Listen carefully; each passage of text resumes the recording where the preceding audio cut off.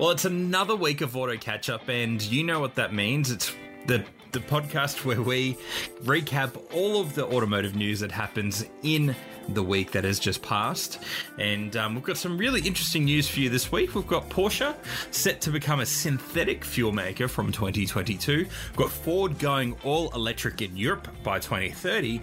And thankfully, Valentine's Day has already passed because it seems like we've got a new standard for the ultimate Valentine's gifts, and we'll talk that through later. But to talk through all of that, I've got Joel Strickland at Joel Strick Photo. Welcome back, Joel. You've had a good week?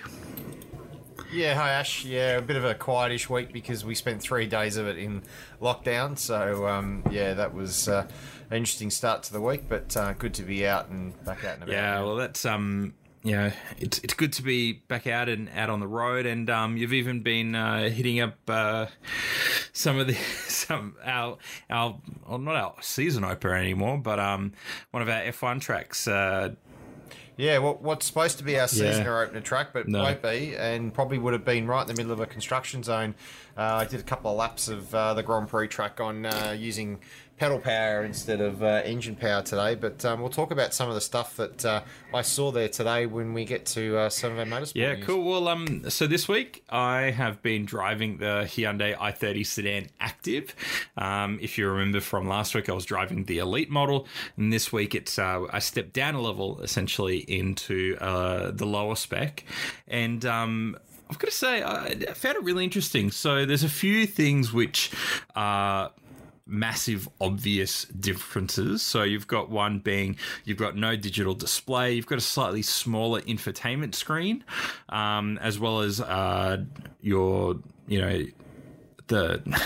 what do you call it? I've forgotten. It's been so long. Your manual air conditioning. So it's not fully automatic or anything like that. It's just you've got the dials and away you go, which is kind of a funny thing to see in a car which has such a forward-looking design. It is fairly modern in every other respect, but it kind of feels like you're taking a step back in time when you see the dials again rather than the nice digital aircon controls.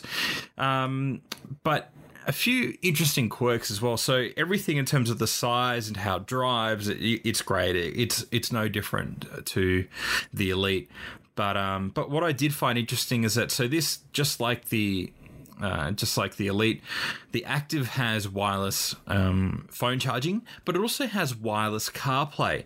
Where meanwhile for the standard model? So you've got wireless CarPlay and wireless Android Auto in the Active, but when you step up to the Elite, which has the larger infotainment screen and the more sort of the current crop of infotainment screens for Hyundai, it doesn't have it, and so it must be something of the supplier which they have for this particular infotainment screen must have that just baked in as the feature, and so finally, it doesn't seem to happen often enough just yet, but I can sit in with my iPhone, place it on the wireless charger, and it'll seamlessly connect to the infotainment screen, and I have my Apple CarPlay ready to go. That's pretty cool. All wireless charging. Yeah, exactly. So that and then for me, that's always been a really like a bugbear really when cars have come with wireless charging, is that I still needed the cable to utilize Android Auto or Apple CarPlay, and so the wireless charging feature never really got used unless I just so happened to have a passenger that needed to charge their phone. But this is sort of, there's mainly the BMWs in the past which I've driven have had that, but they have never really fit the phone properly into the space. But in the i30, it's got a nice big space. You just push it up against the corner, which makes it really easy for aligning the wireless charging coils, and away you go. And it's still, wireless CarPlay is not perfect. It still does drop out every now and again. It doesn't fully crash in terms of, it stops your audio and stuff like that. It just stops displaying on the screen, gives you a message, and you have to tap to get back into it. But if you're listening to music or podcast or an audiobook, you don't have to worry about it.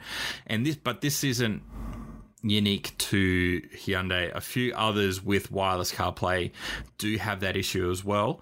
So I think it is an Apple problem or a wireless CarPlay issue rather than a problem with with this specific car, so I'm not too worried about that. And because it doesn't interrupt the music all the time, it only bugs me if I'm using nav or anything like that, where I really want that information on the screen all the time. But it's, it's not really, you shouldn't have to accept it, but it's still nice to have the wireless CarPlay feature, because I just don't have to have that extra cable. I can leave my phone in my pocket, or I can just sit it down on the wireless charger and I don't have to fumble around. And from a security point of view, that's also great when you have one less cable out on display when you park the car somewhere. Yeah, you can literally drop it into the wireless charger, and then also be able to have it connect, but not have to have that. You have to have a cable with you all the time, and depending on who's driving the car, obviously, you can just drop it in and away you go. So that's and to come out of a base model, like, that's pretty impressive. So. Yeah, so this is what I expect to be fairly much the norm moving forwards, particularly as infotainment systems get upgraded. So this is really nice to have. It does... you do miss out on a couple of safety features on this. So you don't have blind spot monitoring, but you do have your active cruise control. So it is a bit of a hit and miss for those bits and pieces. But as a basic car to get into the i30 sedan, I think it ticks most of the boxes that the majority of people are probably going to be looking for.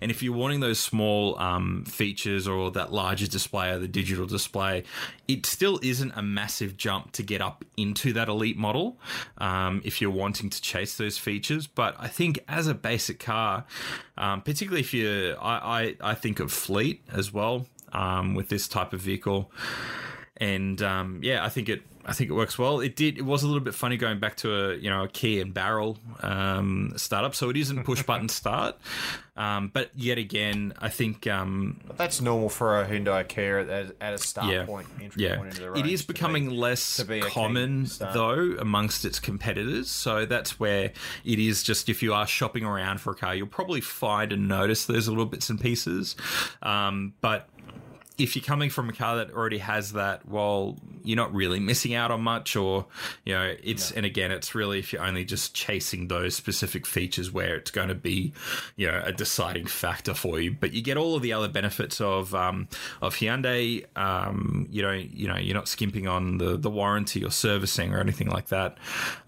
So yeah, overall, positive experience. It didn't, it's not a car that will blow your socks off, and that sort of thing in this spec level in particular. But even then, it's not a bad looking car at all. Even in this trim, we went from the red previously to the dark blue this week, and it still remains a pretty good looking car for what it is.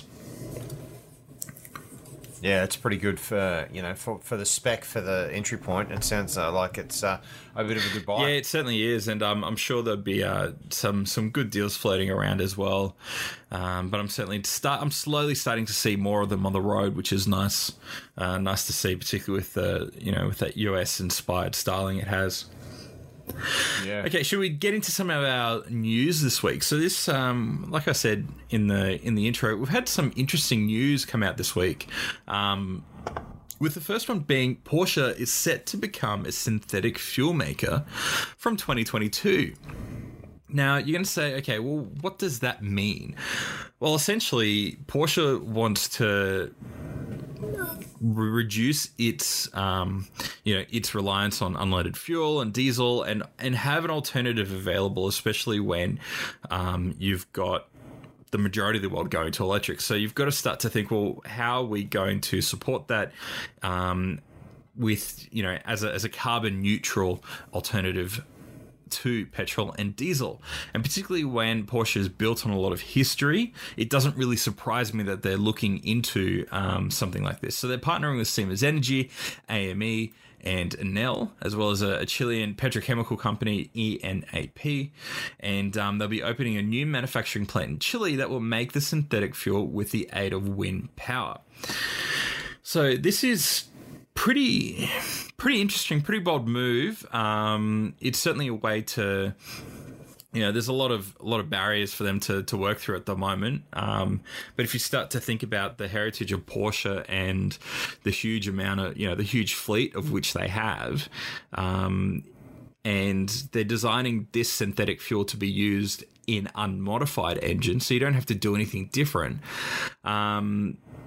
You know, and not having an impact on performance, and even saying, Walliser, one of the people from the project, saying that some engines will actually see an increase in horsepower from it. So I think this is pretty interesting, pretty well move, and but I do think you know, this could have some potential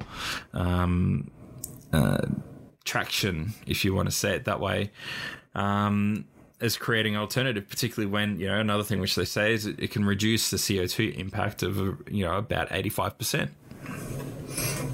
Yeah, this is big news in terms of what they're trying to do, but it's interesting that Porsche are behind it, considering, you know, what's coming out for them from an electric point of view. But also, in further news, we're going to talk about one of their other new vehicles that are coming.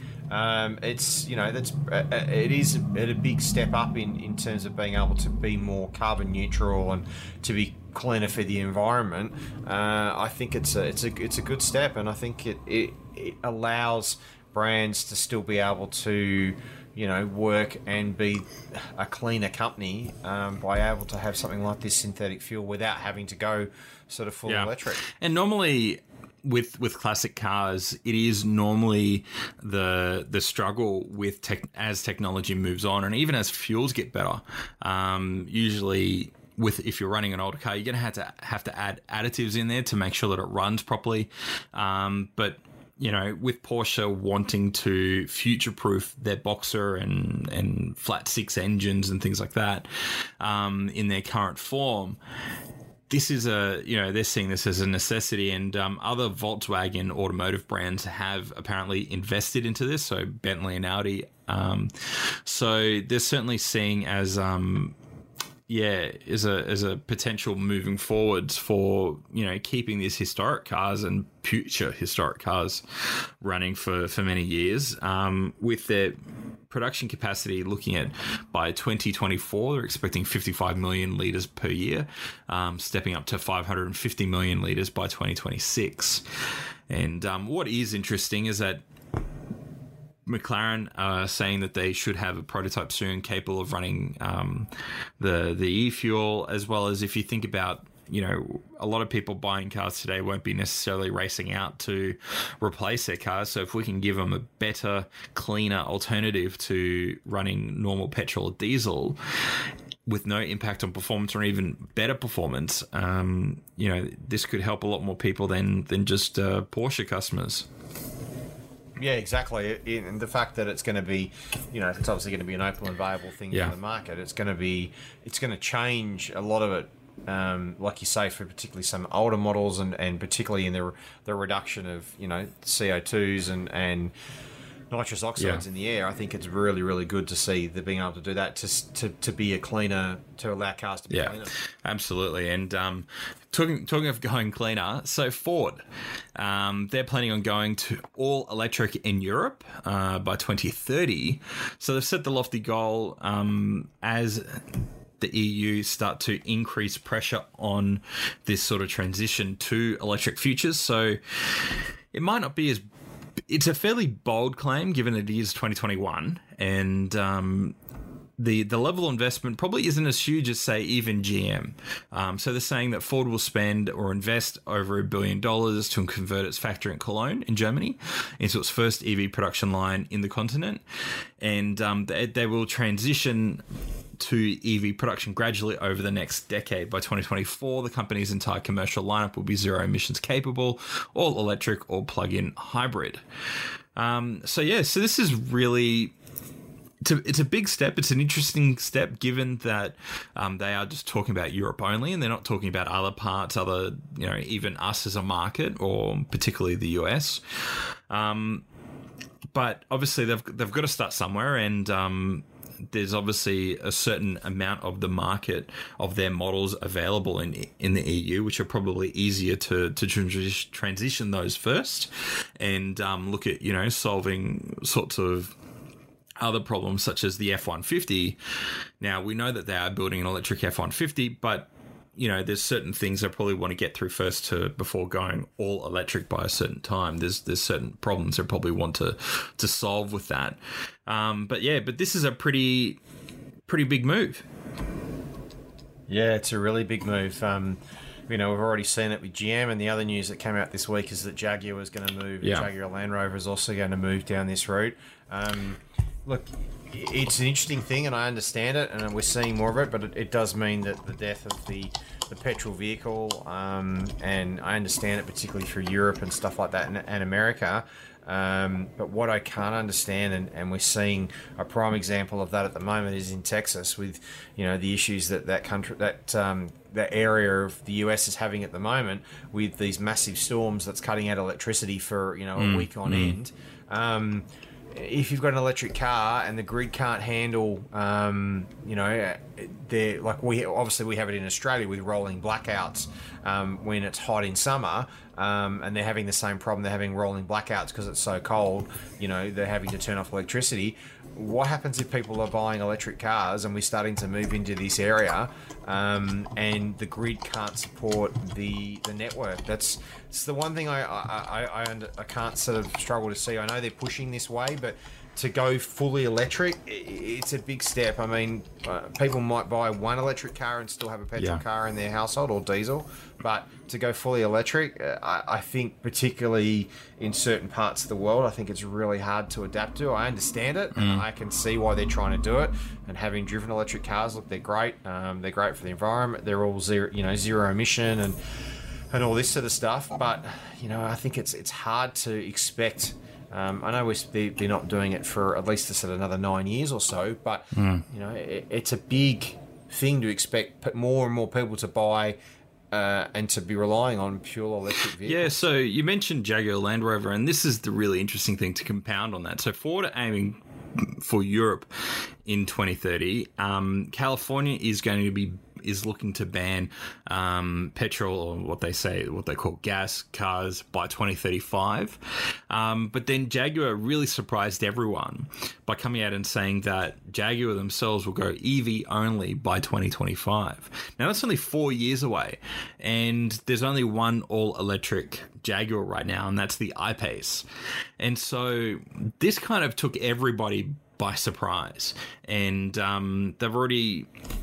I don't know. It is really interesting because of the things that you bring up. So Jaguar, they're basically betting that there's going to be faster than expected market adoption of these EVs, and they're probably trying to get ahead of what the competition are putting out. So let's think about BMW, Mercedes, Audi. Now, they're starting to roll out electric vehicles, but they're probably not at the point where they're going to be fully electric anytime soon.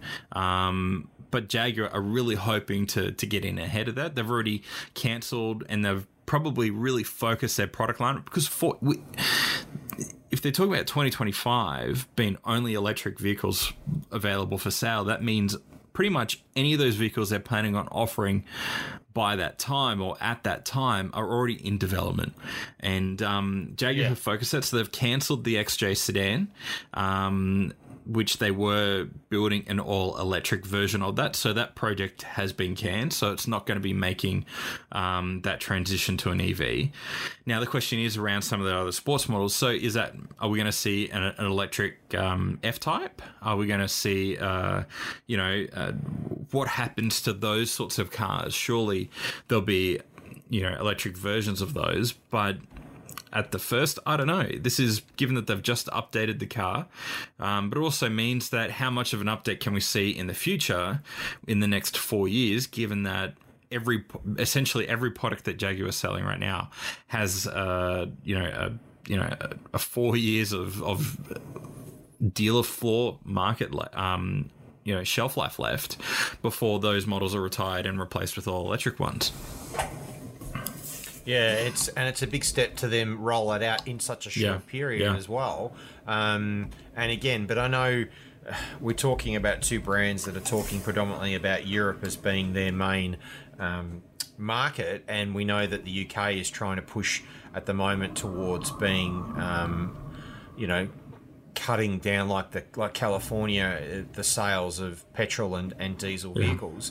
So it kind of makes sense that they're trying to head that in that direction. But yeah, it's a lot to say that you're going to change your entire range within the next sort of 4 to 5 years. So. And even the XJ. So according to this Auto Week article, they were saying that the it's unsure what is going to be. This is fairly drastic, and even the XJ was in EV form, was meant to arrive in battery electric form later this year. So the project was already developed about 90% of the way to production. So that money has been invested and spent and essentially abandoned right at on that last bit of the straight. Really makes you think, well, what's going on? Was it not delivering on what they were expecting? And so rather than getting a product out and saying, well, this is what to expect of our electric cars, are they going back and saying, well, we can develop something better and we're going to focus on that and get it out the door ready for 2025? It's really interesting. I really do. To go back on what you've already planned, it's kind of an interesting decision to say, oh no, we're gonna go back to the drawing board for that, because obviously it wasn't right. So it's a good choice. No, it's certainly going to be an interesting thing to watch. We're still having a lot of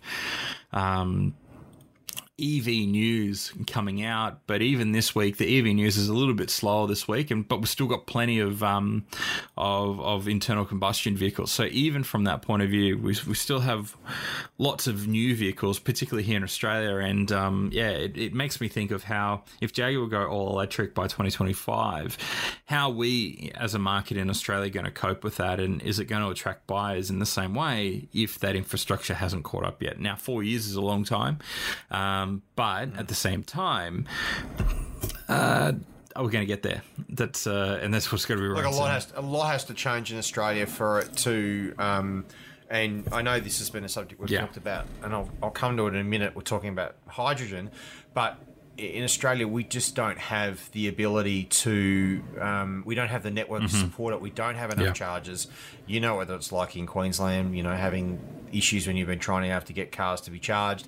There's not enough stations around to support. All of a sudden, a couple of brands being purely defined to run on electric and to be able to support that network. And a prime example of that, I know it's not electric, but we've talked about hydrogen in the past, and we've talked about the likes of Mirai or Toyota and Hyundai with their hydrogen vehicles. But in the US at the moment, there's a shortage of hydrogen, and I know that there's been issues with stations, been massive lineups for people to be able to go, and there was a shot that was posted during the week out of the US, I think it was from California, that the hydrogen station had a massive queue because there was a massive demand for it, and there has been a shortage of it. So, until Australia is ready to, and I know that like the guys at ChargeFox have been doing a great thing to really increase their presence of their system, and having seen how their system works, it's really, really quite good and very easy to use. But until we see more of those pop up on a much bigger scale and in probably more areas that allow you to do it across bigger cities, particularly, across Victoria here, New South Wales, and even up your way, actually, Queensland, we can't expect the market to increase because, sure, people still like to be able to do their longer drives of these things, and people like to be able to know that they don't have to worry about range anxiety and stuff like that. They're so used to having petrol. How many of these people that have had these vehicles in the past are now going to look at wanting to be able to switch to electric and not sure when they'll be able to fill up or whether they'll get the range they've been used to? Yeah, exactly. And I think, it's interesting that you mentioned about the hydrogen, because will Hyundai and even BMW, some of these car manufacturers who are a little bit further down the hydrogen infrastructure, technology path, are they going to, will they explore licensing that technology to other car manufacturers? That's to drive that adoption and to drive that push from that particular angle. And that's an interesting thing, because until now, hydrogen has been building that slow momentum, but it's probably reaching a point now where if JLR going all electric by 2025. How far are some of these brands, particularly these smaller ones, because let's face it, Jaguar Land Rover are not as large as Audi and the Volkswagen Group and Ford, etc. What is their level of capability to invest in this technology compared to the other ones? So is there a pathway for them to allow to build a hydrogen vehicle based off the other licensed technology, which will help, if there's more hydrogen vehicles on the road, there's a stronger push for that. But again, particularly here in Australia, that's where we rely on on our regulatory pressure to do that. So whether it's investing in hydrogen and charging networks and incentives to purchasers, that's going to be the interesting part. And unfortunately, we just don't have any real sign of where that's going to go here in Oz, at least. No. Because as much as we look at the global market, it's not necessarily... when it comes to this sort of stuff, we tend to do it on our own, and we don't really like to follow what other people are doing. Yeah, correct. But anyway, so let's move on. Let's look at something that's completely the opposite to saving the planet. We're talking about a W16 Bugatti Chiron, but it's a husband's gift to a wife. Apparently, her name is Alice, and it's a pink and white model with the design carried out all the way through. Beautiful white interior with the light pink contrasting stitching, with the name emblazoned in the door sill, and sort of an anodized look on the alloy wheels as well. And whilst I probably wouldn't pick a pink and white color scheme, I think this is kind of cool. Like, this is surprisingly tastefully done. For someone to go out and do this, that's dedication. But to customise it through the dealer in the UK, it's pretty impressive, and the amount of detail as well. Like, there's almost every panel has some form of customisation through it and everything. But look, it's, I don't know, it's an interesting colour choice. It makes me sort of feel like that it's Mary Kay Cosmetics kind of colour sort of thing. But look, it's nice that someone's decided to go and spend the money for their partner and customise a Bugatti, because it's different to see it done that sort of style. Well, it's one way to spend a few £1,000,000, that's for sure. But of all the different combos that we've seen, particularly, I think there's certainly some outlandish designs that have come out all across the world. This isn't the worst one by far, but certainly as a Valentine's gift, it's hard to beat. So I wouldn't share that article with any significant others, that's for sure. But getting close in terms of dollar value, well, not really close, it's still a long way off, but that record set by the HSV GDSR 1 or W1 Maloo didn't last very long. So an immaculate 1971 Ford Falcon GTHO Phase 3 smashed that record and sold for $1.15 million. So what a remarkable result. Is the used car market or the V8 Australian car market just absolute bonkers, or does it justify this price? I think we call it the COVID tax. Okay. Do you think this is a sustainable price? Do you think? Well, this is the second Phase 3 to make $1 million in the last couple of years. So there's obviously a demand for people to, to be able to want to buy these kind of things. It's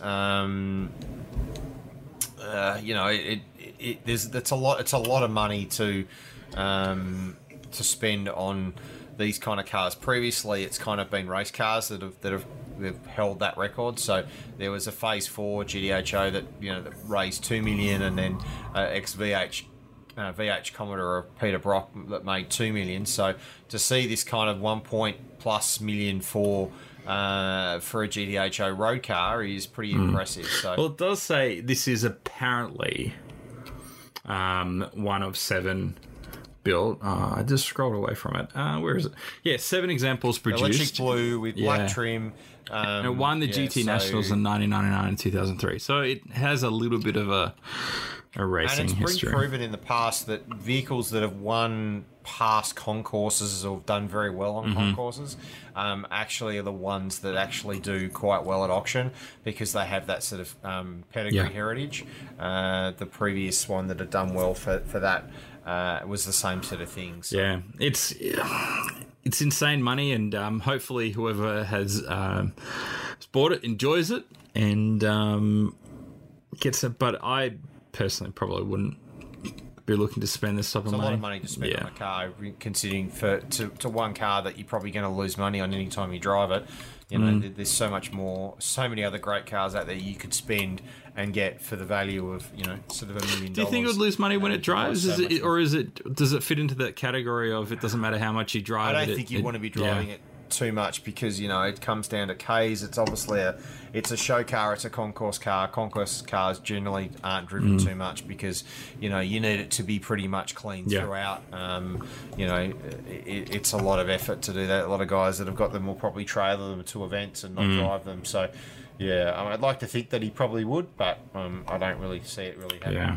So if you're missed out on that auction and you're wanting to buy something else and maybe you don't want to go all the way to $1 million, McLaren have revealed this week the McLaren Artura. It's a hybrid V6. It joins the supercar lineup and fits in between the McLaren GT and the current sort of flagship road car, the 720S. Its unit produces 500 kilowatts, 720 newton meters of torque, and it replaces the outgoing 540, 570, that range of cars. And we expect the first ones to arrive in the third quarter of 2020. 21, I believe. So, I think this is a pretty good looking McLaren. It doesn't push the design boundary too far from what we've already seen in those Sport Series vehicles, but it's a nice evolution, and particularly I think it tidies up that back end a bit more, making it a little bit more sleek, I think, for what it is, what these Sports Series cars on the are. angle you look at it, it does look like it might have a slightly shorter nose on it. Nicer lines down the side. Rear end hasn't really changed, so you can kind of see that it's from the same family as that Sports Series.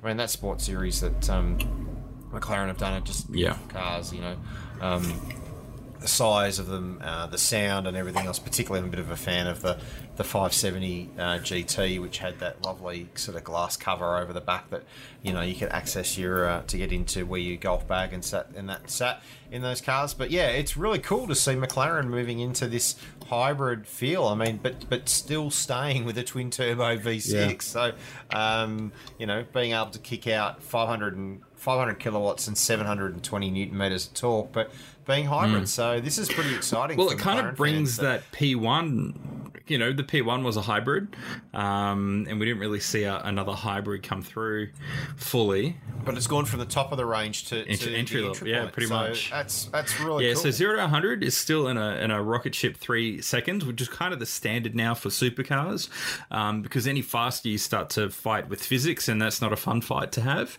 And it's also the brand's most fuel efficient vehicle. So the claimed consumption is 5.5 litres per 100 kilometres when driving in hybrid mode. That's really it's better than the i30 in the driveway right now, so it's pretty good.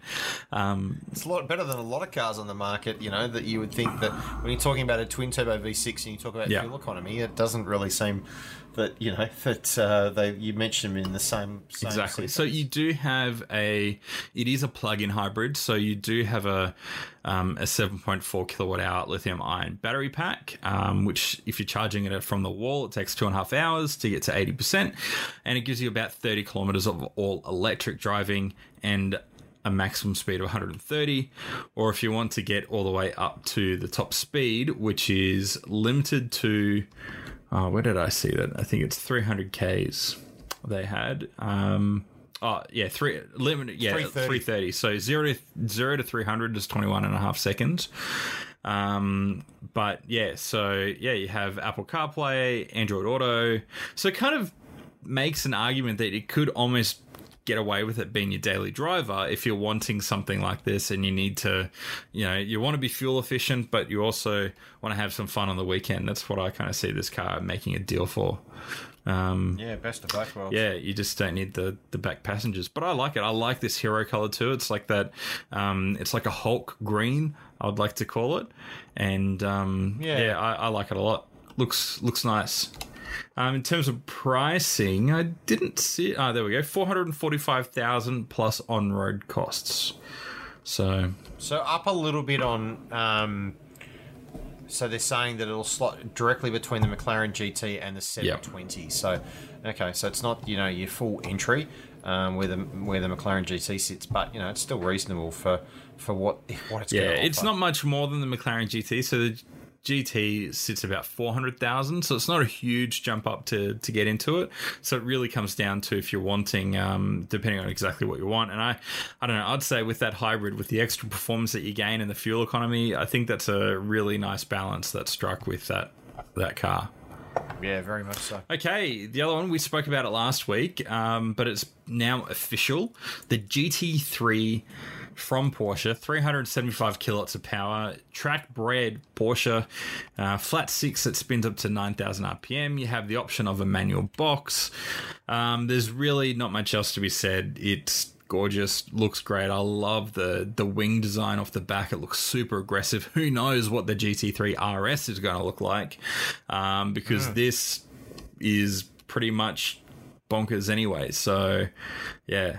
And the lovely 992 design rear tail light across all the way across the back, but really digging the air vents in the front bonnet as well. They look really cool, but very super sleek and low down and fast. And there was some video that appeared during the week of it being tested at the ring, which was quite impressive that I saw as well. Yeah, and so they've gone for the staggered wheel size as well. So in the front, you've got 20-inch front wheels and larger 21-inch rims at the rear.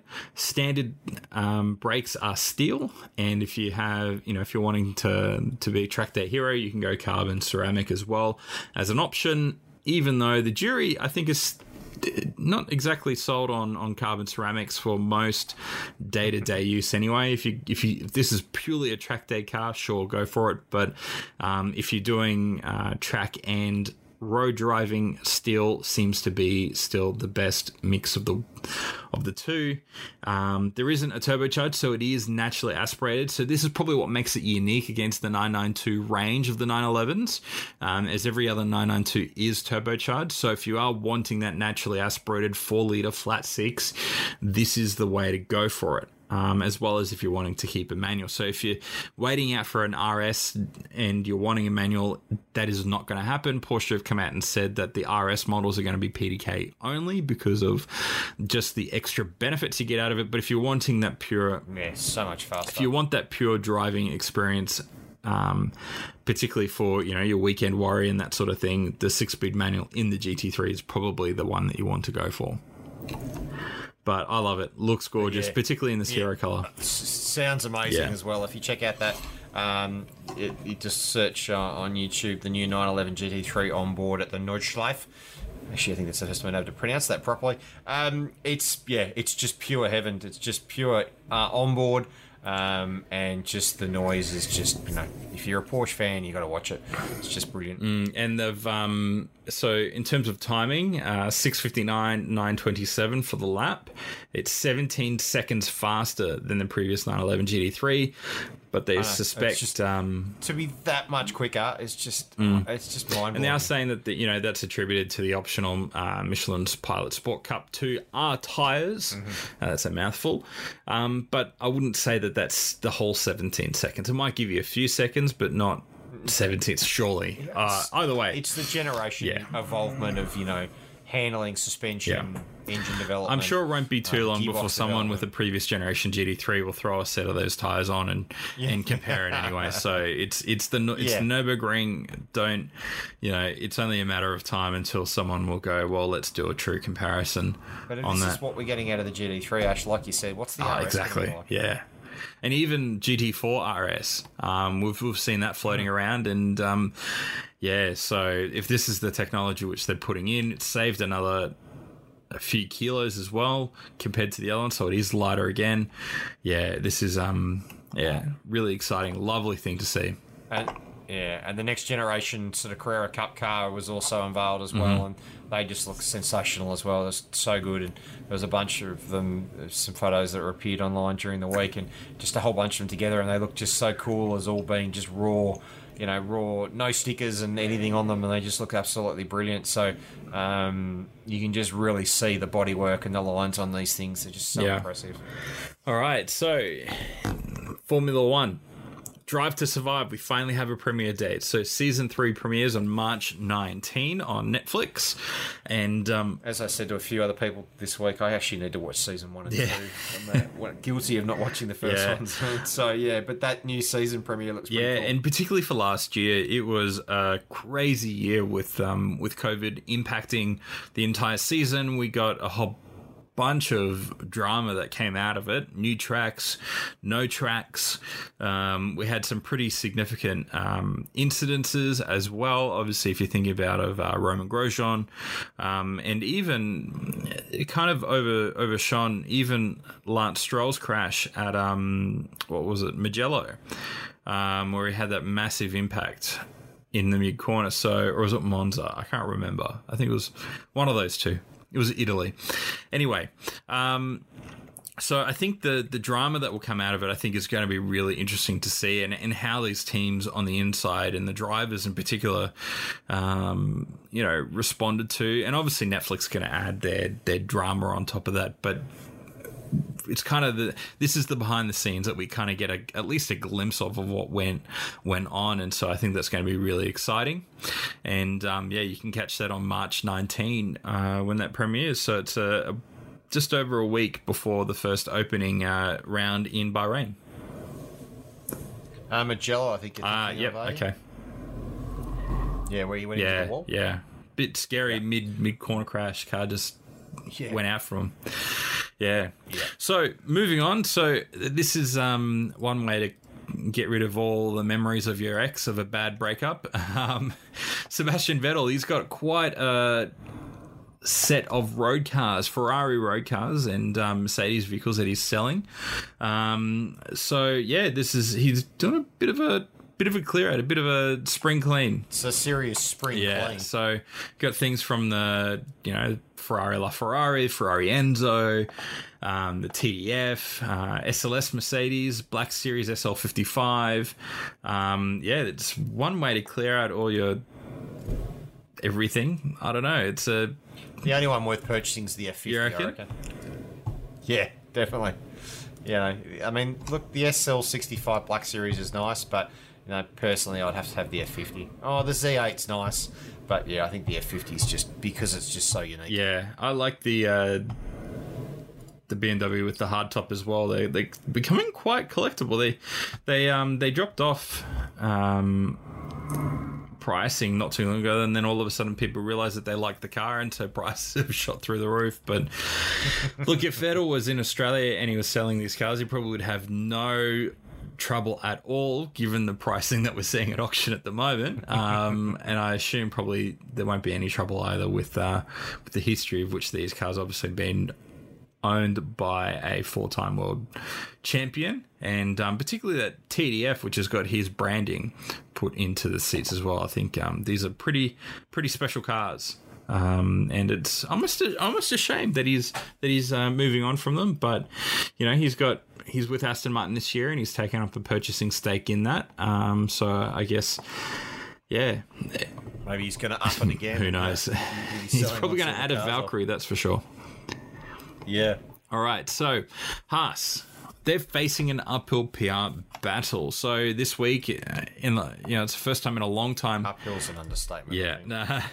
They posted a few photos of Nikita Mazepin, one of the drivers joining Haas this year, a rookie starting next to Mick Schumacher, and has had, not unfortunately, he's brought on himself quite the it's atrocious behaviour outside, and the response from people online has not been positive. You could say basically the word no, and we say no to Mazepin, and the response has been quite overwhelmingly negative from those on social media, and I think it's justified. I think I feel for the social media team that has to manage the content, but yeah, I guess Haas has walked into this one knowing what he's been alleged of doing. When he's posted videos of himself groping a female in the back of a car, as well as driving irresponsibly with other people in the vehicle on public roads. It's not just one incident. There's been multiple instances, and it's understood why fans might be angry at his behaviour and not taking on his, the team sharing his progress as he gets ready for the season. It's not just an image problem for the team; it's an image problem for F1. F1 exactly. Really don't need this kind of coverage with this, so it's not helping the sport that is trying to do so much, and it did do so much in terms of Black Lives Matter and everything else that they did last year with trying to really send the right message, to then having to deal with the backlash from this just can't be helpful for the sport. So I think the really telling thing will be how the media respond when once the season starts and when the interviews start happening, and obviously how he carries himself throughout the season. He's got a lot to prove this season to justify remaining in the sport, to fans of the sport, as well as the sponsors, the team, and the campaign that We Racers One, stands for what Formula One has been pushing. So this is, there's a lot of pressure on a lot of people to justify him staying, and I don't know. I don't think the public should necessarily decide that, but also I think that the team and the person needs to take responsibility as well. Yeah, the questions he gets at the first round are going to be very interesting to watch in a lot of the interviews, and whether or not, as a TV network, do you take a stand and, do you do your job and get in there and ask the hard questions and really see what he has to say. So, yeah, I think, but like you said, Ash, he really has to prove himself on track this year. And that still isn't going to excuse what has already occurred. That's, we can't forget that. It doesn't matter if you're a rookie in the sport or a 7-time world-time champion. If you're going to, if you act that way, I'd expect the response to be the same for regardless of who it is. But let's move on to something a little bit more positive. Albert Park, you were there today, and a few modifications have happened. What can you share? So I heard this. The news came out during the week. The guys at Speed Cafe were talking about it, and they've actually published up the actual details of what work's being done around the track. So there's a fair bit being done between sort of the start of April into May. They have started a little bit of work already. We did a couple of laps on the push bike today, just did a bit of exercise, but it was interesting going down the main straight. They've already done widening of the pit lane. There's new asphalt through that area, but then they're due to start the end of this month through till sort of June, July, working on the last couple of corners, and then also they're about to start the changes that will be through 9 and 10 through the chicane there. So that chicane will virtually sort of cease to exist on the track, and it'll be more of a straight through drive for the thing. But there's also going to be some changes with camber and widening of corners as well. And actually riding through it today, it was very interesting. Actually, normally you drive through in a car and you don't really notice a lot. You're probably driving. It's harder to see, but being on a push bike, it was much easier, but particularly to see through certain corners where the actual camber is, and to really get a feel of how it sits on the track. it was really, really quite interesting. One of the last corners that before you come onto the main straight, I found quite fascinating. So coming through Prost at 15, just the camber through there, it's actually quite interesting. It actually does run sort of a little bit uphill. So part of the camber changes are going to be quite interesting. So the mate that I went riding with today, him and I both said that we probably will try and get back every couple of weeks and just trying to, if we can, depending on what restrictions with road closures and that they do, because they are saying that a fair bit of the circuit will be closed for vehicle access, but whether we can sneak past on a bike, it'll be yet to be seen. Yeah. But we're going to try and have a look. But just to see what's changing and where they're going to change this camber. So yeah, they're going to be doing a fair bit. So yeah, the map is interesting to see. Just a lot of it that is going to be changed. Yeah. So for the next sort of 6 months, they're going to be fairly busy and stuff. So it should then make it very, very interesting for the drivers when they get there at the end of the year, just to see how much has been changed. Yeah, so. and given that, you know, they were saying that some of this asphalt has actually been down there since 1995. So think of all the different drivers. And you can see it, like, riding through it today, it was interesting, and it does definitely need a resurface, and that's going to really change it. But the riding partner I was with today, he was saying to me, he said he think it'll probably lose some of its, some of the benefits of it, because it'll be too smooth, and so you won't have that real street circuit feel of it being a little bit bumpy, and in the abrasiveness of it because of being older. But particularly down the main straight, it is really quite rough and quite peppered and cracked in certain spots with different lines and things in it. So it certainly makes it interesting to look at what it's going to do. I think the resurfacing is going to be absolutely brilliant. It's going to really make it interesting. So I think this year will be really great to watch with the changes they're going to make. But then after they redo the asphalt at the end of this year's event, coming into next year's event, I think it's going to be absolutely fascinating just to see how much it changes the track and what the drivers think at the end of the day. Yeah, and I'm glad that they're not changing, I think it's turn 11 and 12, that really fast section that just is great to watch on TV. So I'm glad they're not really changing that. Now, with the changes at 9 and 10, and 9 and 10 effectively becoming that straighter part, it's going to be super quick. So we rode in track direction today. So coming out of 6, and then coming through into 7, and then you get into that stretch from as you sort of enter 8. It's going to be super fast coming out of there all the way through to 13 before they brake really hard for that right hander. So I think it's going to be really, really interesting to watch, to see, because that, whether they're going to then change the sectors as well, because sector 1 finishes around 6 and 7 and then runs through to 11. So it'll be interesting to see whether they extend that maybe a little bit further into maybe 12, where there's a bit more of a kink. I think there's a lot to take from it, and it'll be very, very interesting to watch, to see what it looks like and how it feels after all the work. Yeah, absolutely. I'm looking forward to it, but we've got a few more races. We've got a lot of races to get through before we start to see that.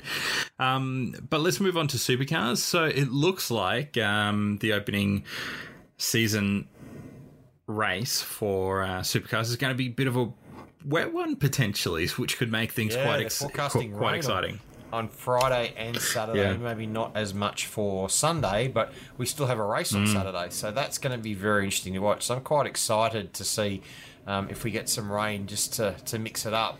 And we know what it's like at Bathurst. It can be raining down the bottom, but dry at the top, and vice versa. So it could make for some very, very interesting racing. For normally we see it as an enduro, but for an opening round and multiple races as well. Yeah, I think it's this could be a season that brings me back as a full-time watcher. I'm usually the person who drops in then and now, not necessarily always closely following every single race, but I think with the tweaks and the slight changes in the calendar could really bring me back and watch with some interest, particularly when we start to see how, with teams coming back to Bathurst a couple of times, seeing what they learn and how they develop the car. Sure, it's slightly different race formats, but the lessons they can learn out of visiting the track before hitting it up. Exactly. I think that's going to be really interesting. But next up, we've got some aero tweaks for the Commodores in the field, which is a bit of an interesting thing. But is there any indication of sort of why supercars have given these changes? I think they obviously believe that there needs to be a slight tweak. They're always looking at developing and changing the vehicles for parity and stuff like that. So I think it could be. Could it be reliability related, given that there was quite a few damper failures last season? Is that something that I think some of the chatter is coming out of, just adjusting the parity, but also helping with the reliability of the Commodores, which is... And also to reduce a bit of overheating as well. So which could be interesting, and I wonder if it's going to have a major effect on that, or if the teams that are still running Commodores are able to take advantage of that little tweak, because obviously it's kind of like F1. If you allow one change, it could slightly open the door for a lot of other innovation, tiny little innovations to sneak in there, with that slight design change. So it'd be interesting to see if particularly at this point in time, if there's any changes or tweaks that, those teams, Triple Eight, for example, will be able to take advantage of. Yeah, it'll be interesting to see and what it leads to as well, and hopefully they fix they won't have the problems they've seen as in the past. Yeah. Okay. All right. Some local news now. So the MGHS FEV is due in March. So we've spoken about the ZS EV, but this is the plug-in, and it's due to arrive next month, and they haven't said about the pricing, but we do expect the pricing to be quite sharp. And this is probably going to be an interesting approach to an affordable plug-in hybrid that we haven't quite seen here in Oz yet. Yeah, so it's interesting that they, for where it's gonna sit in terms of pricing and stuff like that, but it comes 12 months after the HS launch. So it's cool that they're going down. Like we've already talked about the EV, but to go down a FEV route, I think that's pretty exciting for the brand. Yeah, so we don't have full local pricing, we don't have specs yet, but I think the idea, this is what we kind of need, isn't it? We don't have these sorts of things available. We've got probably the Mitsubishi FEV is one that comes to mind, which is slightly larger anyway. But what do you think? What price point do you think this would have to hit to really make a massive impact? I don't know. I think it's going to sit below. It'll sit below the EV. Oh, surely it has to. I would think so anyway. It's a tough spot. It is going to be announced next month, so we will keep an eye on it, and we'll talk about 35, between 35 to 40. Yeah, I think if it hits that, it could do quite well. There have been some details come out. So 0 to 100 in 6.9 seconds, top speed at 240, and fuel economy of 1.7 litres per 100. So, yeah, this is going to be really interesting to see. It is a 1.5 litre 4-cylinder turbo, and matched with a 90 kilowatt electric motor. So, yeah, this could be a really interesting thing, and something to go up against, say, even the RAV4, their hybrid. That's not a plug-in hybrid, but this is the step forwards. Yeah. Well, I think it's going to be interesting to mix up the market as well. Yeah. So Honda have revealed the new HR-V, and they're saying that it will be having a hybrid version coming, and we're expecting it to arrive in the next 12 months. So I'm kind of liking this design. It reminds me a little bit of the Ford Mach-E. What do you think? I think it's very different design. Yeah, it's very sort of polarizing, I think, with the design of it. But this is really exciting for the brand to be coming with this model to market, because I think it's got real potential for them, and it's mixing up this SUV market, be able to have these EVs that are coming in.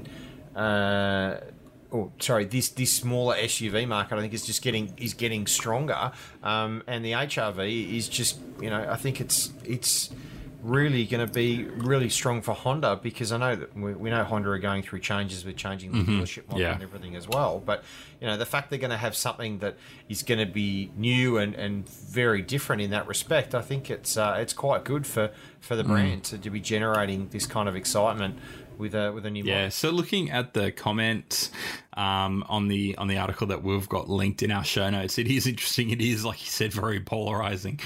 Some people love it, some people hate it, and I can see why. Like you mentioned, there is a few things that probably aren't to people's taste, but then again, this is Honda. I don't know what most people really expect, because Honda does usually do a solid product, but not. They don't follow the typical design that everybody else is doing. They like to do their own interpretation of that. Sometimes they do, they have a massive hit. Sometimes it's a bit of a miss. But this is, I think, a step in the right direction for Honda. And it would be great to even see not just a hybrid, but an EV version of it as well, given that we're expecting to see similar versions come out from other competitors.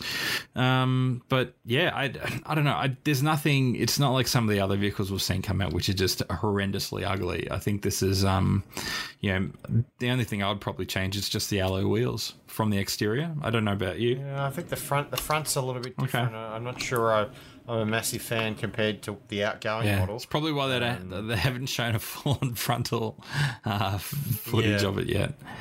But yeah, I think it's we'll wait and see exactly what models we're going to get. It is still a little bit away.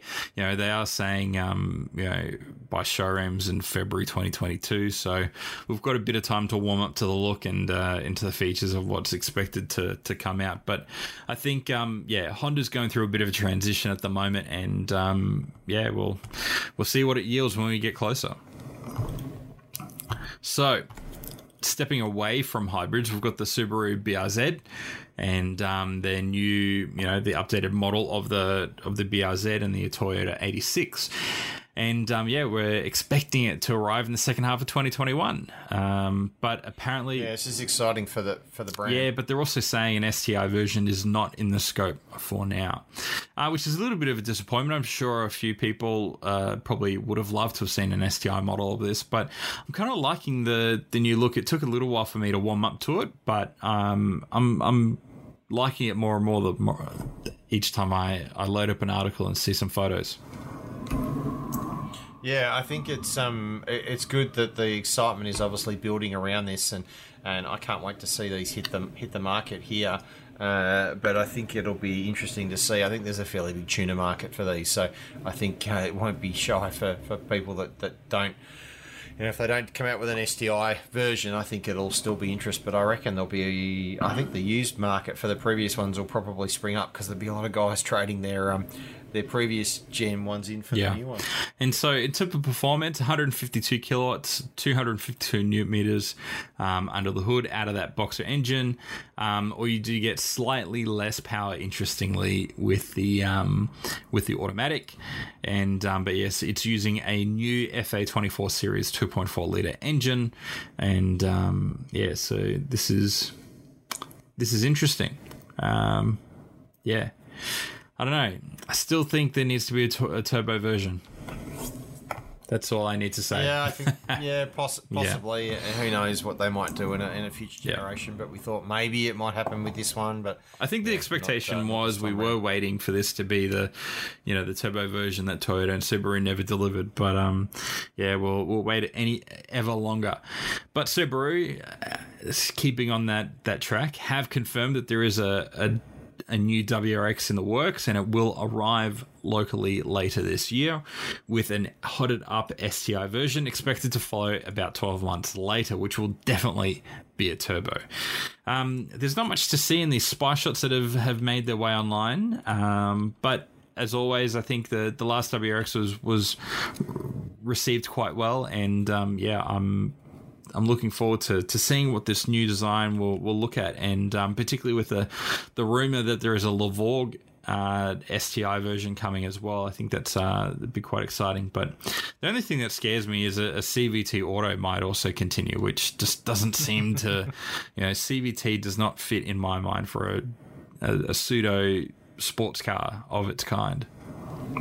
No, exactly. So, but the fact that it's been confirmed for Australia, I think, is probably the most exciting part.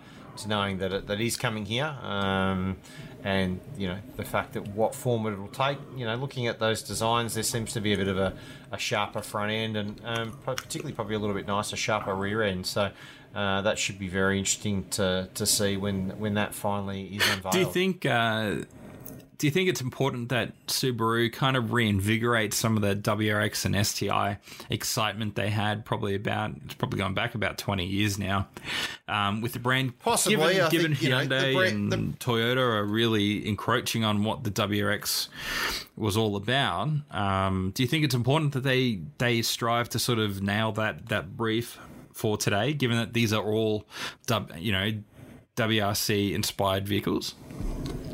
Yeah, look, I think it's important. There was a rumour that the next generation might go back to rallying overseas in WRC, but, I think the brand, unfortunately, there's not a lot that it's involved in motorsport anymore, and that was its core for so long when it first released. So it would be nice to see the brand get back involved in some form of motorsport for this in this next generation. Yeah. But I still think it's one of those performance vehicles that the fans will buy. The all-wheel drive, the boxer engine noise. It's just so unique at the end of the day. So yeah, I think it's I don't know.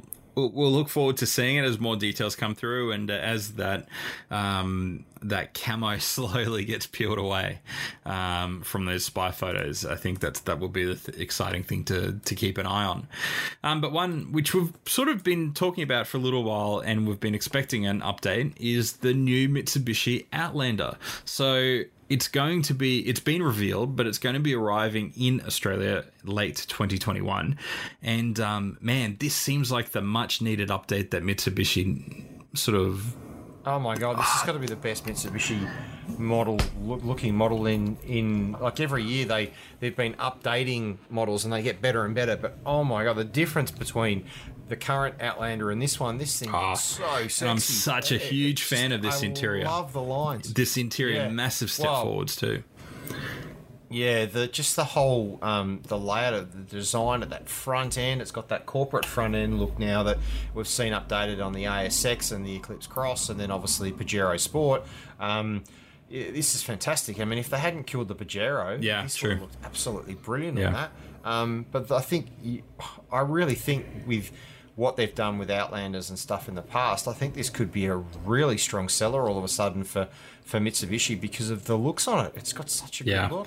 I think they've taken a little bit of American design into it, like we're seeing in current things like Carnival and some of the Kia range. But this just looks so good.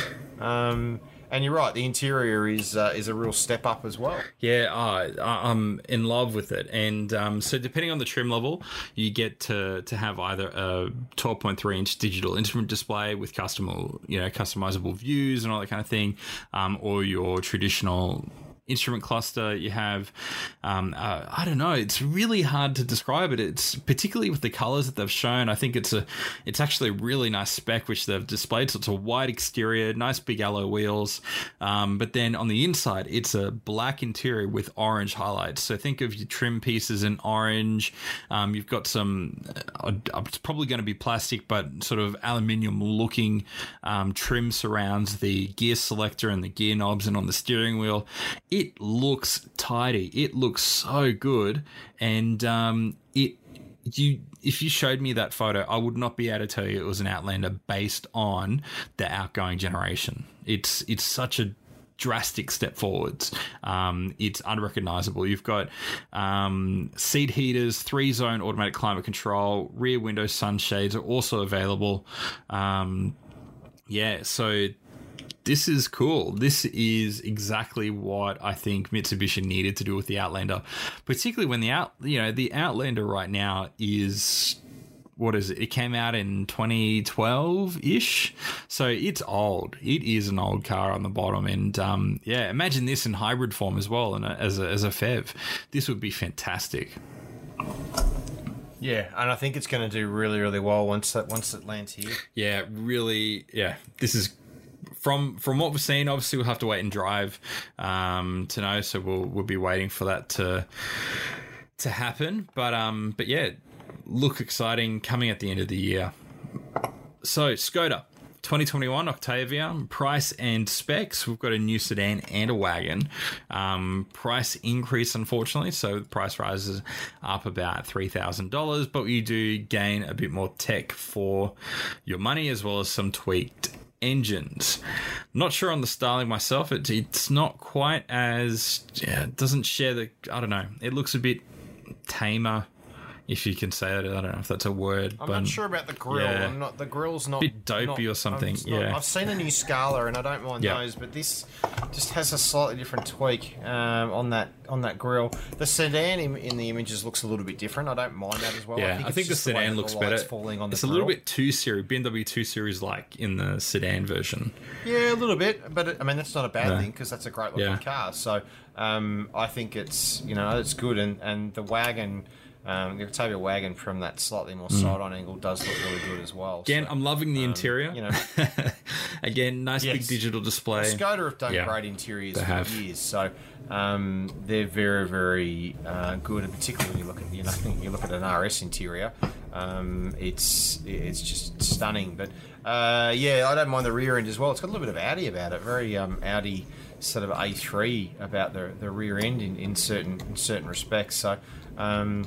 Pricing wise, you start at around about 30 grand and go through to 50 for the RS wagon. And you can get an Ambition wagon with a 110 TSI for 31 grand. So it's pretty good value. Yeah, so it steps all the way up. So you've got 32 grand for the wagon, and so it is a little bit of a significant price increase, 3,000 and 2,200 over the outgoing models. But Volkswagen, or sorry, Skoda are saying it does pack an additional about $6,000 worth of equipment. But your standard equipment is pretty packed. So you've got bi-LED headlights, LED tail lights with scrolling indicators, a 10-inch Bolero infotainment touchscreen with wireless Apple CarPlay, wireless Android Auto, and Bluetooth. The virtual cockpit as standard, which is great. Rear parking sensors, 8-speaker sound system, and a flat bottom 3-spoke leather steering wheel, which looks good, and cloth seats, which... In these sorts of cars, I don't actually mind the cloth seats. It actually makes it...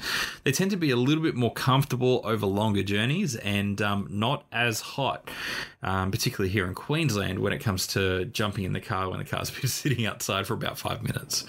But yeah, so fairly well spec'd. There's also paddle shifters, ambient interior lighting, push-button start, power-operated tailgate, an electric parking brake, power adjustable mirrors, 2 USB-C ports, privacy glass, rain-saving wipers, yada, yada, yada. So, yeah, this fits in quite well. It's still got some good boot space as well, 600 litres in the back for the sedan and 640 in the wagon.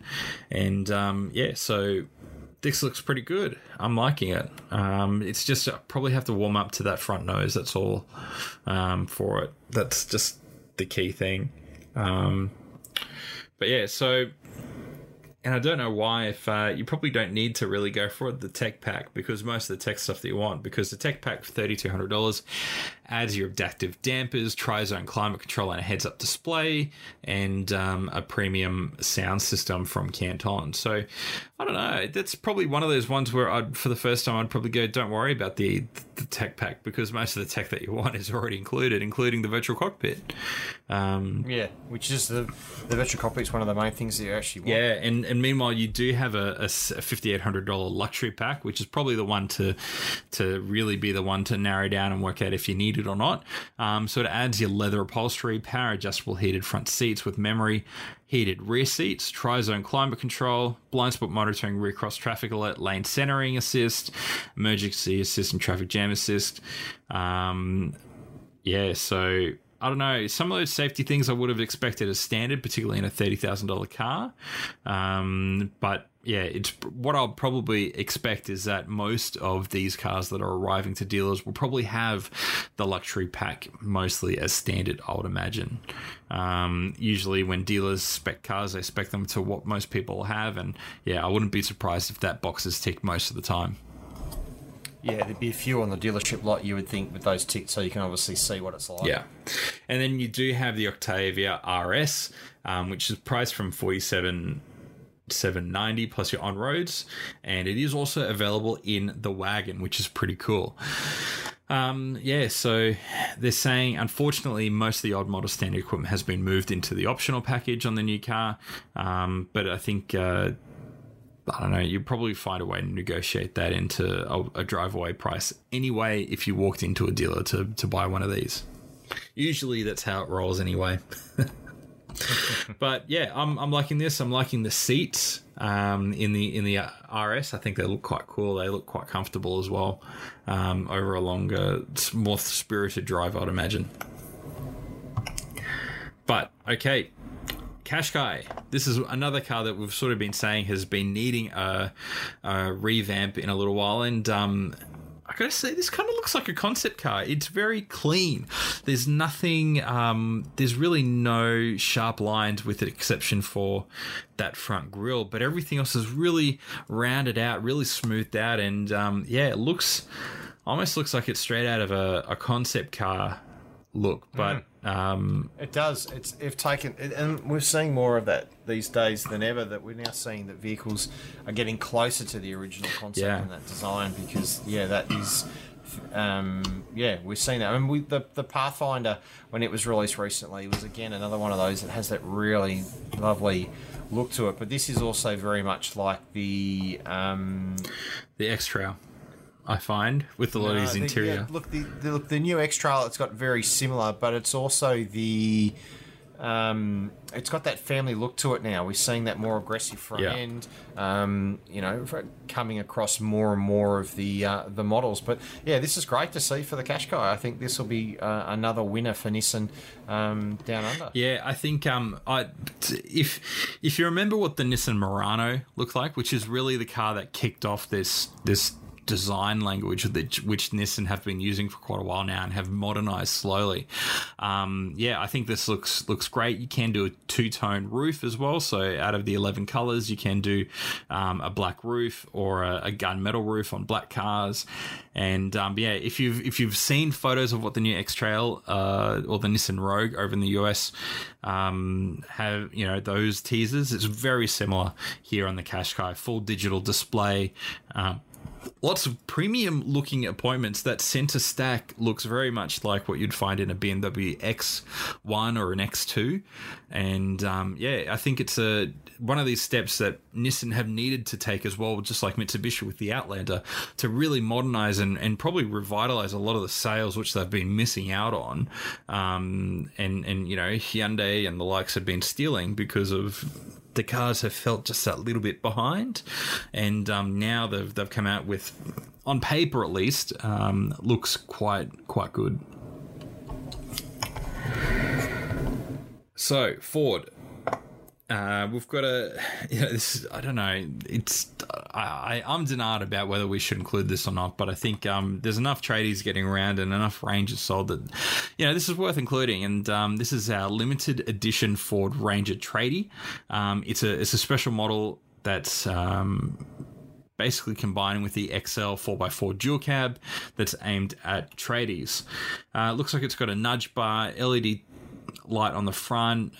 You've got black alloy wheels, black side steps, bed liner, and a tow bar. And you've got some basic color options available. So it seems to be just a very tastefully done with the core essentials that most people probably need, including that protective metal bar across the rear tray from the rear window. And I think this is a fairly standard, decent option if you're buying it for a particular use. Again, it's the brand thinking thinking in advance and looking at their market, and this is a great idea. It makes sense for the market. People are buying, tradies are buying these for a reason, and they're catering to the market, so it's a smart move. And you do have your high and low range gear ratios, 800mm weighting, Sync 3 infotainment, Apple CarPlay, Android Auto, 15,000 kilometre 12-month servicing intervals, and a 5-year unlimited kilometre warranty, and a 5-star ANCAP safety rating. So, that's not bad at all. And in terms of pricing, the dual cab pickup at $48,990 plus on roads as a manual, and the XL Tradie is priced at $47,990 with the automatic transmission as standard. So it is a limited run, so it's only available until it's sold out. And all of those things are aimed at factory fitted for commercial vehicle buyers. So this is probably also them toying with whether they should continue with doing something like this. And I wouldn't be surprised if they did bring back another version, but open to a wider range of customers. Yeah, it makes sense for the buyers. Yeah. So, okay.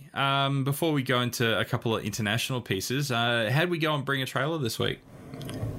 So, looking at the results from last week, your Jeep Scrambler sold for $28,500. And that's not bad money at all for that.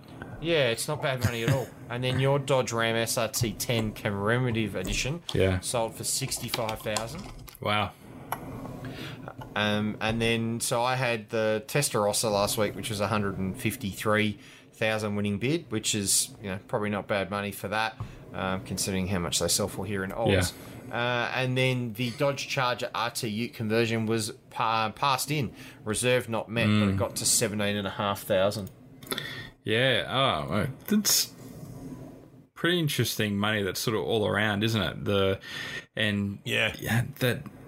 It's sort of, I said it last week with that with that Ram. It is a special vehicle, and it's just still, for 2005, it's got low miles at 12,000, but it's still a chunk of change for that car. $65,000 US. That's a ton of money for that. Particularly for what you can buy for even $30,000 in the pickup truck world over in the US. Yeah, correct. So what did you find this week? Anything special? So this week, there was, again, there's always interesting stuff, but the standout for me was a Safari-style 2007 Porsche 911. Oh, yes. So someone has gone all out and given a Carrera S a fairly serious makeover, lifted kit, bull bar, super off-road wheels on different tyres, a massive light pod on the bonnet, and then obviously a roof rack with a spare tyre. Yeah. So pretty impressive stuff. So it was actually bought off Bring a Trailer in June 2018 as a standard road car. It sold for $37,000 back in 2018. And it's now current bid at $88,000. It's got 6 days left, so it's a pretty cool looking thing. Gotta love it. It's got full racing seats and harnesses and everything in it. I love this kind of stuff that people do. It comes back to the Cayenne as well from a couple of weeks ago, and this is so cool. And this guy uses it. The photos in the actual ad are him driving it off-road on dirt roads and stuff like that. So it's pretty impressive what he's done with it. And it's been built to be driven. And it's part of the DNA of Porsche, isn't it? Like the Safari vehicles are very much. Well, it goes back to the 959 that did that. Yeah. No, I love it, and these photos are great. These are legendary photos. I'll throw the link up for that one. It's worth checking out. And I might even just save a few photos for some wallpapers. They're that good. I love it. I love seeing this stuff. Yeah. Well, what did you find? So it comes back to I was watching. I'm currently going through all of the James Bond films. I started at the very first one and working on my way through. And this week, I was watching The World Is Not Enough, and that was released in 1999, and that featured the BMW Z8. And just so happened that Bring a Trailer also has a BMW Z8 online. This one's slightly different color. This is in, I believe it's bright red, so I think normally these days that color is actually Melbourne red, and it's probably not my ideal combo with a cream interior, but yeah, this is cool. So it's got, it's a 4.9 litre V8 out of the E39 M5. It's a 6-speed manual transmission. It's got a detachable hardtop. This is just such a classic design car. It's beautiful, and it's got 9 days to go, and it's already at $137,000. Now, probably about 7 years ago, you could have bought one for under $100,000 in the US, but these days the collectability of these vehicles and people realizing what these cars are all about has sent the pricing up crazily. And this is pretty cool, but pretty high price as well. Yeah, it's they generally are for those, but yeah, they were a unique car, and I was a fan for me as well when that appeared in Bond all those years ago. I'll never forget when I was in Germany for the very first time. I remember seeing a blue one, and now this is during winter. I was in Munich, and they had the blue hardtop, driving it in the snow, and I still have the photo. It was just like one of those things where nobody else really cared, but for me it was special. It was great to see him because we don't have them here in Australia. There is only one or two, one of them being at BMW, and you won't see one on the road, but over there it was still a special thing for me to see. Oh yeah, I see one out in the wild. Yeah, it's a different world these days, and with how things are, we won't be seeing one overseas anytime soon because of the travel restrictions. But these photos will suffice for now. But looking at some international news, we've got Maserati teasing a smaller SUV. So they've been dropping a few hints here and there. And this is I think we spoke about it last week or the week before. This is going to be interesting. It's is it called the Grecale or Grecale? I don't know. I'll probably offend a few Italian people with that. I would say probably Grecale could be right. I should have asked my friends at the local Maserati dealership when I was in the other week how they're actually going to pronounce it. But yeah, this is pretty exciting. This is cool. The way that I read it, when I read it during the week, is that I'm pretty sure, and I stand to be corrected if I'm wrong, please let me know, but I think all these photos were taken by Maserati staff. Yeah, right. So they're getting involved to sort of snap these shots of this prototype running around before it's actually announced. But yeah, this is cool. I'm excited for this. I'm a massive fan of the Levante, but the fact they're going to have a smaller baby brother, I think this is huge for the brand. I think it'll do really, really well, because who wouldn't want to be able to get an entry point SUV into one of the coolest Italian brands out there besides Ferrari, or if you're a Maserati fan, what's not to love? Yeah, absolutely. And I wonder if they'll be using or teasing an EV or hybrid version. They have to. With the Ghibli EV coming, it makes perfect sense for this to be to obviously have an EV version of this. And they're saying that the Turismo and the Gran Cabrio as well are going to be EV. And EV and internal, so they're running both, and then I think it's a no-brainer to be going down this route, to be doing an EV version of both this and the Levante and most of the range. So so I was just having a look. I just did a bit of a search. So so they are saying we expect it here in Australia to be priced around 100,000, with a 245 kilowatt, 48 volt mild hybrid, 2 litre 4-cylinder. Turbo petrol with the e-turbo, so it's borrowing the same stuff out of that Ghibli hybrid. So for 100,000, that's, I think would see quite a few on the road, don't you think? Particularly, definitely with the. I think it would certainly mix up that market for sure. That $100,000 SUV market. Someone wants something a little bit different. I think it'll be quite, like I said, it'll be quite big for the brand. Fingers crossed, it just has that growl of some sort that. Is iconic to Maserati. Have to. Being a Maserati, you think it's got to have that wonderful noise presence that they do particularly from a car. Yeah, for sure. So Audi, with the new leadership in place, they're saying that the A1 might not survive, but the A2 and R8 EVs could be possible. So this is part of the, we're talking about the big shifts, particularly in Europe. Is this the end of the A1? We don't see as many on the road here. It's not really lighting up sales records, but this is an interesting move that they're making, particularly after the EV they just sort of revealed. Is this the start of just like what brand were we just talking about? I've just completely escaped my mind. Jaguar, sorry, from earlier. Jaguar, yes. Where we're going to start to see some models cut as some of these brands start to really focus on what they're going to be delivering in a number of years' time in in an EV only world. But this is interesting. Yeah, I'm not really surprised. I think that with the success of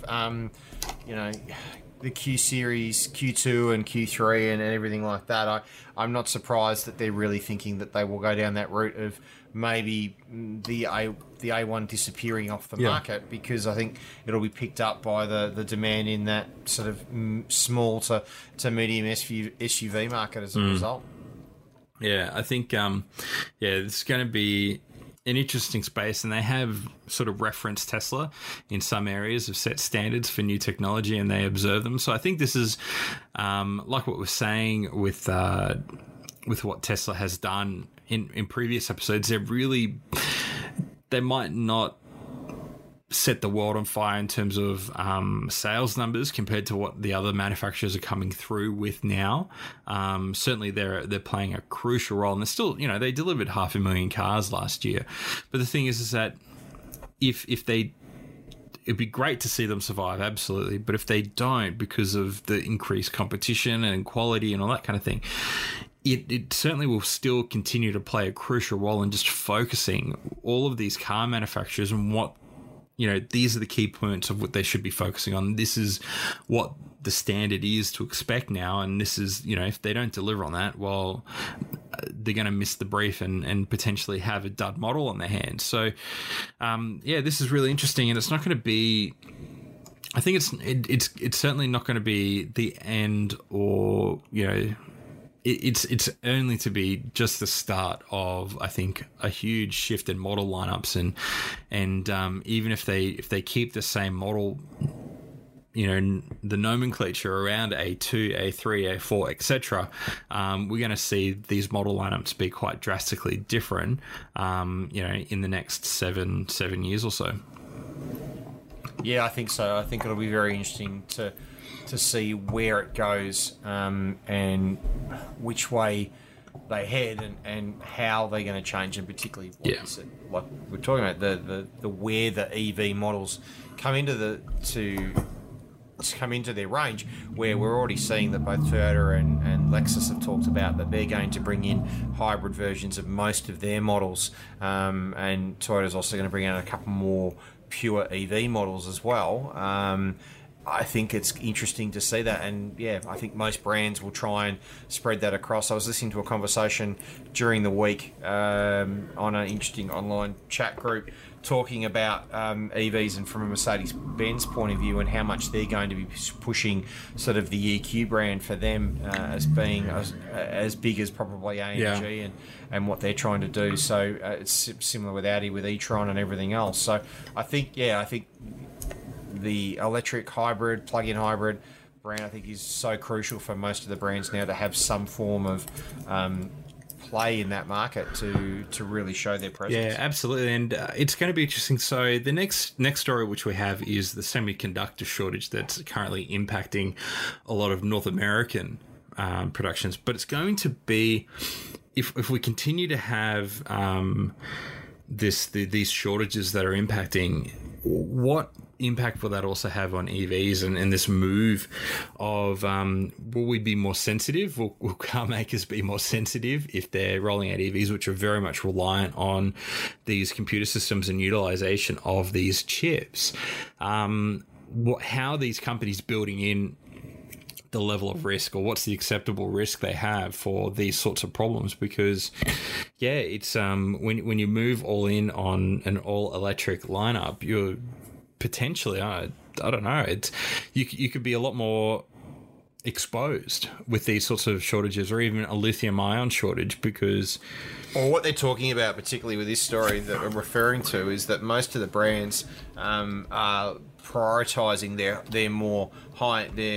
bigger seller models. Yeah. So, brands like, particularly from coming, because this is based out of a US story, is that brands, Ford are doing, obviously prioritizing their F-150, so they're effectively cash cow vehicles that are their biggest sellers. So it's no problems if you're ordering a model that is one of their priority ones. But if you want something different, or a model that's probably not as popular, then the wait list, the wait time may blow out. We know the success of the RAV4 and how popular that was when it first hit the market in Australia, and delivery times blew out to almost 12 months.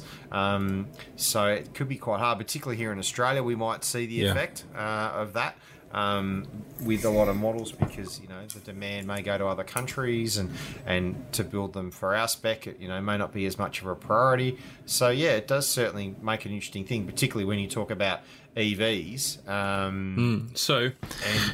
Where we sit with so things. If you're at home and you haven't been keeping up, so there is a bit of a semiconductor shortage, and this is a number of different factors leading from COVID shutdown to all sorts of, there's been a number of contributing factors, and it's been affecting a lot of industries. So the smartphone industry, the gaming console industry, the computer sort of enthusiast computer market as well, obviously with CPUs and GPUs and the like, and of course cars. Cars have to, as the New York Times have noted, a new car or truck can have up to 100 chips on board for essential components. So whether that's, even if you look at your car right now, there's going to be a chip for your infotainment screen, there's going to be for your pretty much anything that has a sensor, there's some sort of chip in there. Your digital dash, etc. There's a lot going on in there, and this demand, or this shortage, has actually caused a lot of problems. Particularly, this story is out of North America, as Joel said, and so GM, Ford, Stellantis, which includes your Peugeots, Jeeps, Chryslers, etc., Toyota, Volkswagen, Honda, Nissan, and Subaru, and they've all had to adjust their production as a result of this the scarcity. And so this is what we're talking about, where they're prioritizing the high profit models, because essentially they've got to keep stock coming through, and the high profit, high volume is where it's really important. So Ford, for example, have been prioritizing the F-150. However, at the same time, they're not, like, even then they're still having to adjust their production to do that. So what they're saying at the moment is that dealers aren't feeling that shortage yet, but that's because particularly there are a lot of high inventory vehicles which they're supplying. And so this is a really interesting problem, and it's not like an oil crisis or anything like that. It's like, this is something where you can't even build the car in the components that go into it, so you can't even get it out the factory and just have it sit there. It's the thing is that you can't even build it yet. So yeah, this is going to be really interesting to see if this continues. I expect that there's no real sign of it changing anytime soon, and also, is this going to affect prices negatively as well? We've already got here in Oz, we've got a stock issue, and hence why the used car market is quite hot right now. And so the thing is that, is this going to further drive prices up and cause further scarcity outside of what we're already facing right now? And so this is going to be an interesting story to follow, I think, in general, as we go. And will this slow down new models coming through? Who knows? But this is already projected in America alone to cost the industry about $61 billion, which is, that's a lot of money in just the first quarter. Very much so. Well, we've got a fair bit of news to keep track on. We'll keep an eye on our Bring a Trailer as well. And but anything else exciting for you on this week, Joel? End of auction week for Shannons this week. So looking forward to seeing where the results will fall from the auction this week. We'll be filming a results wrap up this week to bring all the highlights from the event. So that should be interesting to watch. What are you driving this week? That is a good question. So jumping into the i30 hatch active. So nice. It's been a while since I've driven an i30. So I'm sort of going through all of the different models I can. So we've got the hatch, and then the week after we've got the Palisade in the 7-seat Highlander, which I'm looking forward to. But yeah, it's been nice to sort of get reacquainted with the i30 and across the different models, and to go back into the hatch as well, because like what we said last week, the i30 sedan and the i30 hatch are still very much, they share the same badge, but a lot of the other stuff is still quite segmented at the moment. And yeah, it's just it's a nice way to get reacquainted with these models again. Yeah, excellent. Should be interesting to hear what you have to say. Well, in the meantime, leave us a review. Rate us on your favorite app or within the Apple Podcasts app. And if you have a question, if you'd like us to review a particular car or even answer a buying question that you might have, send us an email, shows@dailyautofix.com. You can also follow Joel at JoelStrickPhoto on social media, and us at Daily Autofix. I'm Ash, and thank you, Joel, for joining us. And we hope to see everybody back next week in your car, in your headphones, I don't know, wherever you listen to it. We'll see you all here at the same time next week. Thanks, Ash. See you next week.